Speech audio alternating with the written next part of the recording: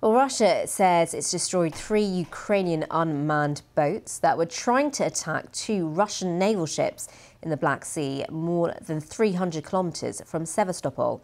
Now, Ukrainian marine drones were also said to have been behind an attack 2 weeks ago on the bridge linking occupied Crimea with Russia. Hours earlier, the mayor of Moscow said there'd been another nighttime drone attack on the capital's business district, the second in 3 days. Well, authorities say a drone hit the same commercial tower block that was struck on Sunday. You can see here some images of the damage in these pictures to that tower block. Well, emergency services are at the scene, but there's no information yet about any possible injuries. Several other drones were reportedly taken down by air defence systems. Well, meanwhile, the mayor of the Ukrainian city of Kharkiv says at least 3 drones have hit populated areas of the city, one of them destroying 2 floors of a college dormitory and others hitting the city centre. One person is reported to have been injured.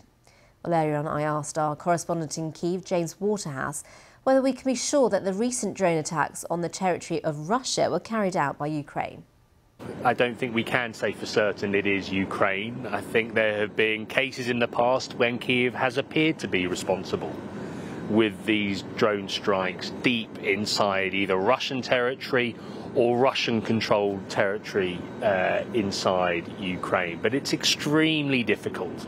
All we are going on at the moment is what the Russian officials are saying, the mayor of Moscow is saying, in terms of another night of Ukrainian drones, they claim, being shot down and the same skyscraper being damaged. And we have this unverified footage of a high-rise floor with shattered glass. It's very murky. And then you have the coupling allegation where, once again, these unmanned boats, these marine drones, are allegedly used against Russia's Black Sea fleet.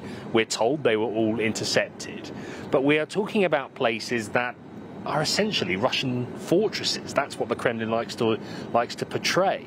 And so I think there are 2 likely scenarios here. It could of course be Ukraine. It's done this kind of thing before.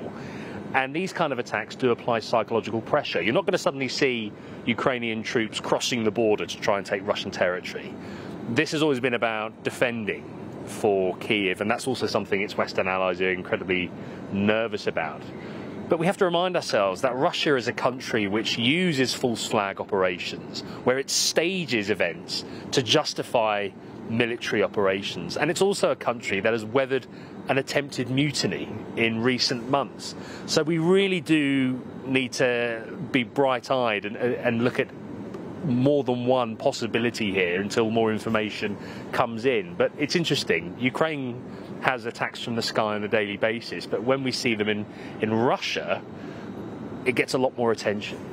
James, in terms of the bigger picture, what does this actually mean? Because as you say, you know, these attacks happen on a daily basis in Ukraine, and clearly this is gaining quite a bit of attention because we don't really hear about these attacks in Russia. It's not happened as much before. No, I mean, we've seen more than 100 drone attacks like this, where we've seen typically energy infrastructure hit, we've seen military sites hit, and of late we have seen drones flying through Russia's capital. They've got propeller engines, and it's a strange mirror image with the Iranian-made Shahed drones that we see flying through cities like Kyiv, where because they're so slow, they make it through occasionally air defence systems and can still cause significant damage. I think Russia's goal in its airstrikes of Ukraine is to suppress the population, is to lower morale. They have never really done anything to influence military developments on the battlefield. But when you see these drone strikes inside Russia, I think it puts pressure on the population, because the majority of the Russian population appear to support this war. So if you're seeing explosions in the financial district close to your home, and if you listen to what President Zelensky, for example, says in terms of the war coming to their doorstep, and you make that connection, then that makes Vladimir Putin's job all the more difficult in both trying to justify the invasion and mobilize more men for his faltering war effort. So it is interesting in terms of a mirror image. It's far from a mirror image, but it's interesting the different effect these airstrikes have depending on what side of the border you're on.